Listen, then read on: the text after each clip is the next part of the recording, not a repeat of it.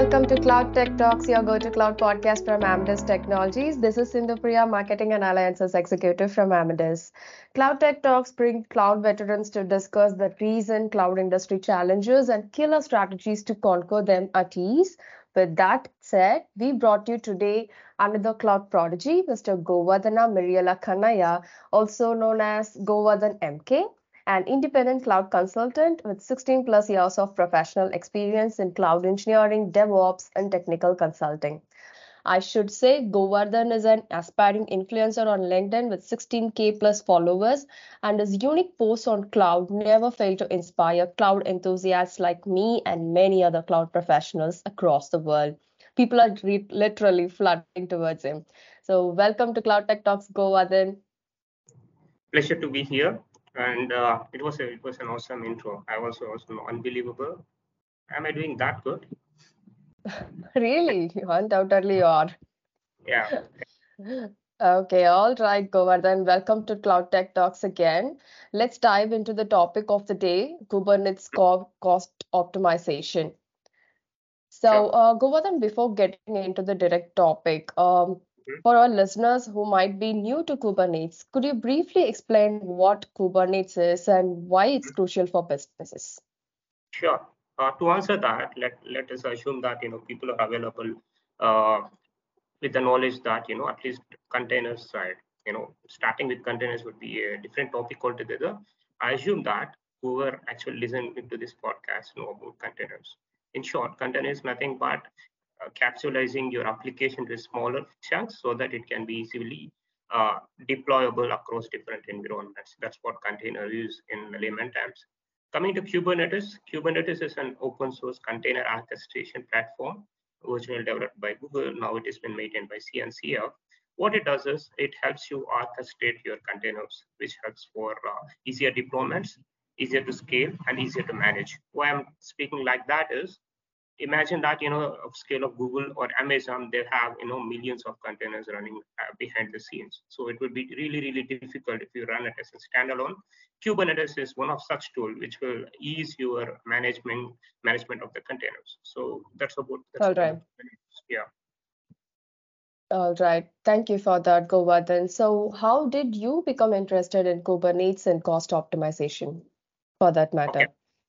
It's about curiosity, also the domain All knowledge I right. have given. I started as a build Mm-hmm. and release engineer and have slowly progressed into CI/CD and DevOps.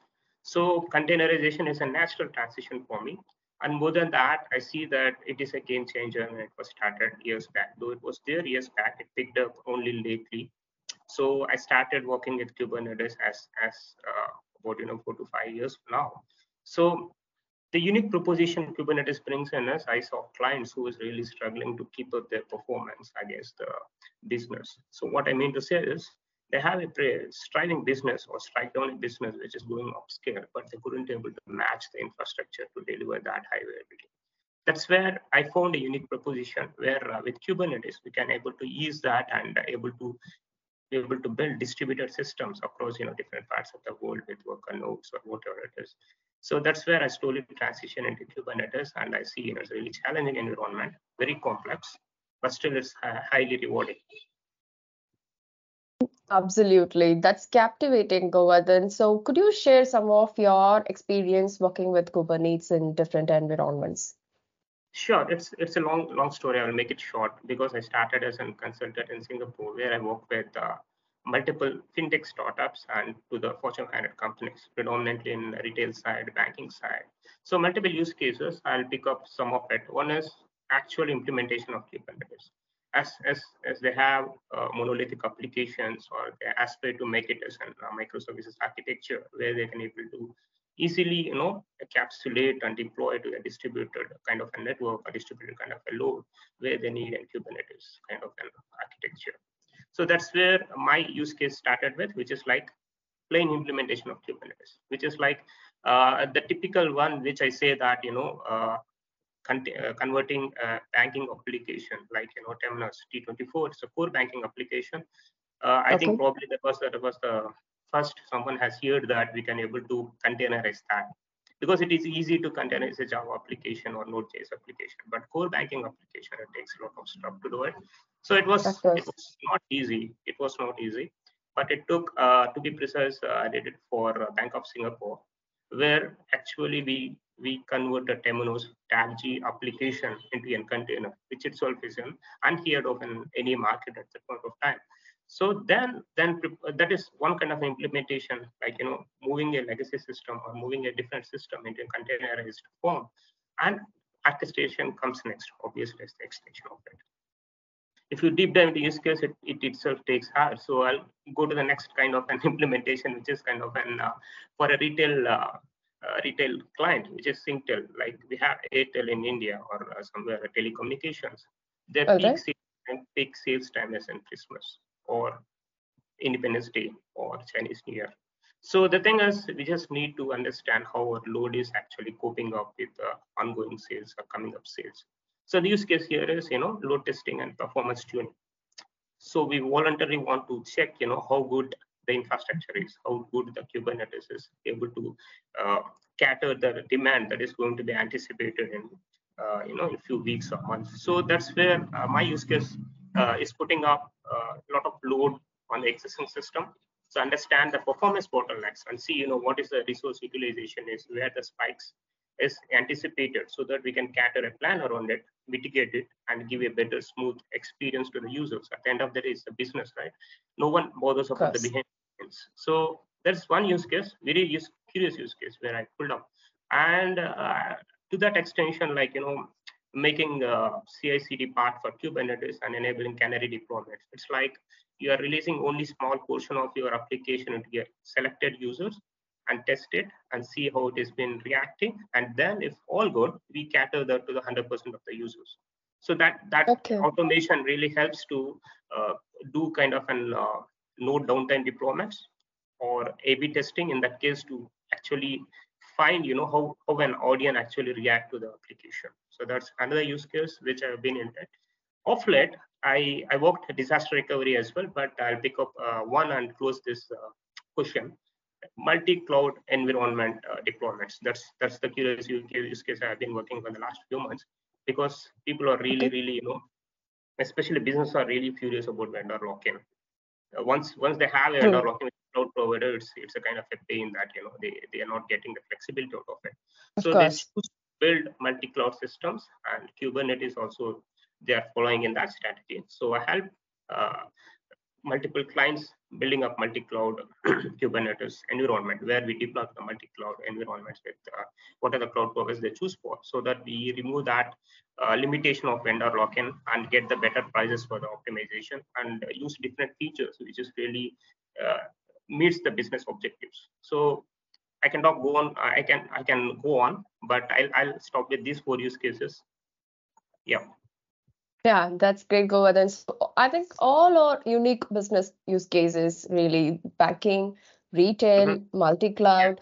So Yeah. I would love to hear everything. Maybe we should plan for another episode to do that. So as a Kubernetes expert, Govardhan, so what do you find most exciting about helping organizations reduce their costs? I could see the enthusiasm on your face while you were narrating. So I know you enabled a lot of your clients to realize even 20% cost savings by introducing AKS. So what's Mm-hmm. motivating you? No, it's not about EKS or GKE. The thing is, just think about people perspective. At the end of the day, the consumer, the business runner, or enabler, everyone is an individual, right? The Of more course. cost you save, the more reduction in the wastage you do. What happens is that dollars will end up in another fantastic application where we are going to use it, or the business going to invest in somewhere else where they solve real world issues. There are a lot of real world issues, right? We are fighting with COVID, or we are fighting with a lot of traffic. Where that actually ends up is, this small change may not change everything, but the dollars I'm going to save for a month for a business, they can invest in some other product which actually eases the life of co-human being. It's a philosophical side of it, but I'm adding technology to it. So that's where actually my proposition is when I talk about cloud reduction without giving a trade-off of performance. Because most people, they will be really aggressive on one side, whether it is a security. As I speak with different vendors or different businesses, their approach is different. When I talk with business, they talk about security. When I talk with startups, they talk about only cost reduction. When I talk about retail, they Got could it. talk about only availability.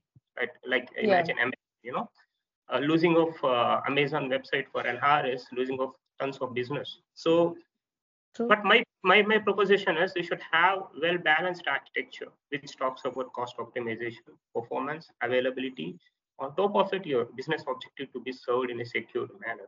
So coming back to your question, I took a drift because I just need to give a background, so that we talk about the context properly. Makes So sense. what actually motivates to look for cost cutting in Kubernetes, to be precise, is when you able to use a system as is, it is no good. You can't claim yourself as a consultant, right? You should use in a better optimized way.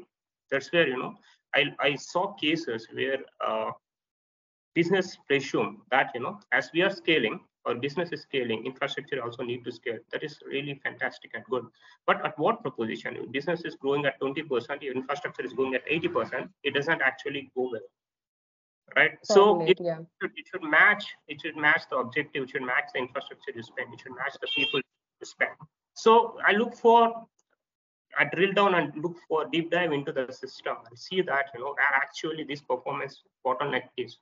Believe me, 80% of it is not with Kubernetes. It is 80% is how you are using Kubernetes, how actually you are packaging it, and how you actually maintain your images and deploying it, how it has been pulled for releases, and how it has been monitored and logged. So Kubernetes is just a part. How we actually operating it actually decides, what cost to pay around the Kubernetes. Yeah, Yeah. makes sense, Govardhan. So business cases is not the same for every enterprise, right? So it differs. It's not about the adoption, it's about how you use it also. That matters Yes. a lot. Yes. Great. Yes. You brought that brilliantly together. So Mhm. let's dig deep, Govardhan. Yeah, where do you think the organizations are draining their Kubernetes investments? Okay, they are doing it multiple ways. Like, I'll talk realistically a use case which I just discussed 2 days back with one of the CEOs. I was Okay. talking with a CEO from Runwell. The live use case was he spent a few months back. He spent 12,000 US dollars for GKE, which is a Kubernetes cluster, and he Okay. spent 40,000 US dollars for monitoring and logging. I repeat, 12,000 for Kubernetes, 40,000 for monitoring and logging Kubernetes. It doesn't match anywhere, but it is crazy, but it's happened. It is happening with the systems. So where actually these businesses are missing out, where actually they're looking out, right? When they plan, only Kubernetes. What it takes to build a Kubernetes cluster, how I transform my business into a containerized environment, how I get benefit from Kubernetes. That's where the scope is. Most of them decide. But where these surprises is coming on is there are a lot of integrations involved when you are working with Kubernetes. There are a lot of licenses involved. There are a lot of add-ons involved. Okay. On top of it, how your application code has been, it's been written. It is written in a mind that it will be go well with cloud native principles like microservices, scalability, or working independently. Otherwise, it's going to create a lot of performance leaks, like memory leaks at any point of time. Your image, how you're using your image, and how it is getting built as you scale tops up, right? So coming to the baseline of it, when your focus is narrow on the Kubernetes, that's where people or businesses getting wrong. There are multiple integrations involved in it and also involved. So as you grow, this is also going to create a problem in your environment. So you should have a system where while you start, you build cloud native theory, like you build microservices, you build as much as stateless applications, you build optimized performance in the code level, and also you build monitoring at the early stages, including the security. Also you bring in a performance baseline, like at any point of time I will not breach this baseline. My cluster is to run at this certain parameters with the certain metrics. I'm not going to trade off anything for performance. Out of that, how I'm going to actually leverage Kubernetes for my business objective. I think if these baselines and these mindset has been set while you are starting a business or existing business, I think business can get the benefit of Kubernetes. I think predominantly most of them are missing in this space. they're fantastic technicians. I can say they're fantastic architects, but this planning part actually business need to look into. So the planning plays a major role here, right? Before you start your Kubernetes adoption, Yeah. you should be able to understand your goals and map it along with this practice so that you start right. When you start right, half of the problem is solved. So great. Yes. So In one on short, we can put just keep what you say when you start, keep the end in your mind where you need to go. Then probably things will fall in place. Absolutely, yeah. So when you say that for organizations who are about to begin their Kubernetes cost optimization, we were discussing about that. So Yes. apart Yes. from planning, where do you think they miss the common pitfalls and the common mistakes they do while they are trying to optimize their Kubernetes investment? So what is your take on that, and how do you think they can tackle that? Your Yeah. advice on that? Yeah, actually, we discussed 50% of it, like doing the Yeah. performance-based pricing, and making of it. And the thing is, when they start itself, they have, they do either over aggressive provisioning or they do under projection, right? They have a business projection. Let's say, I'm building an application and I see 1 million traffic and so on so months. They're Okay. really, really ambitious about their adventure. It is really good. While prototyping itself, you're putting up a cluster for aiming for 1 million customers, you're going to burn your dollars, right? Other side of it, right, okay, I'm not sure whether this is going to hit or not. So what I do is I'll provision only for, like a blog, I'll provision only for 10,000 visitors per month. Even though it has been racked up, you will not find, it should be in a really, really, difficult situation to cope up to the load that is been there. So what the thing is, you should, no one can get your projections right, right? We just anticipate that, this is the business I do, this is where my business is. If it is an existing business, like, finance, banking, they want to move it, they have a projection, they have the baseline. But if you are not, then your baseline has to be very generic. You should understand the industry, you should understand, the similar products that is been running on, what is the load of it. First of all, start with Agni means we ain't going to need it. Kubernetes is buzz, right? People are actually jumping into it just for sake of it. 90% you Okay. don't need it at all, right? If it is a simple application, which has, doesn't have an ability, or which it doesn't require, what doesn't require that kind of an deployments and distributed environment, or you don't need to scale that space. For the sake of it, you Correct. don't start with Kubernetes at all. You just can create a containerized implication and run it on a virtual machine or run it on a machine which is easier. You can even build on it. So slowly, if you have the projections, based on the projection you build, and as the first 3 months or whatever the initial time period, you constantly set up a monitoring system, have your resource limits, and have your resource quota for the cluster with proper name spacing, so that each namespace will have their own fair distribution across all the environments.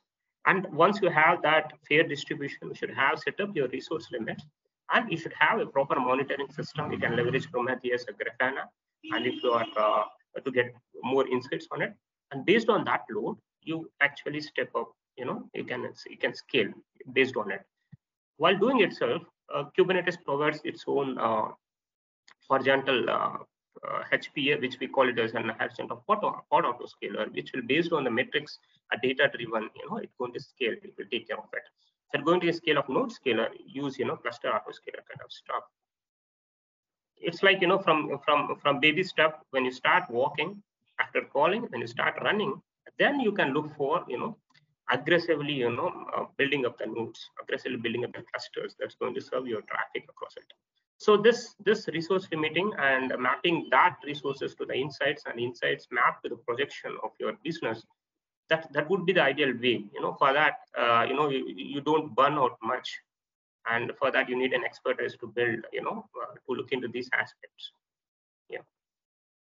Great, Govardhan. Yeah, you're absolutely right. Like, don't start running Mm. immediately. So take baby steps.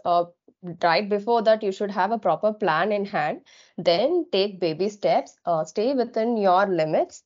Map it with, monitor it continuously. Get all those insights. Map it with your goal, and then go ahead. then start Yeah. running. So yeah, absolutely. That's the ideal phase, as you said. Great. So Govardhan, this is interesting, and I'm not leaving you with just these. I still have a few more listed, but in the Mhm. next episode. So listeners, thanks for listening so far. Let's catch up in the next episode and continue this. If you have any topic suggestions or seeking expert advice on any cloud challenges, drop a mail to info@amdisglobal.com. And don't forget to subscribe Cloud Tech Talks for recent episode notifications. Till then, enjoy your cloud journey. Thank you.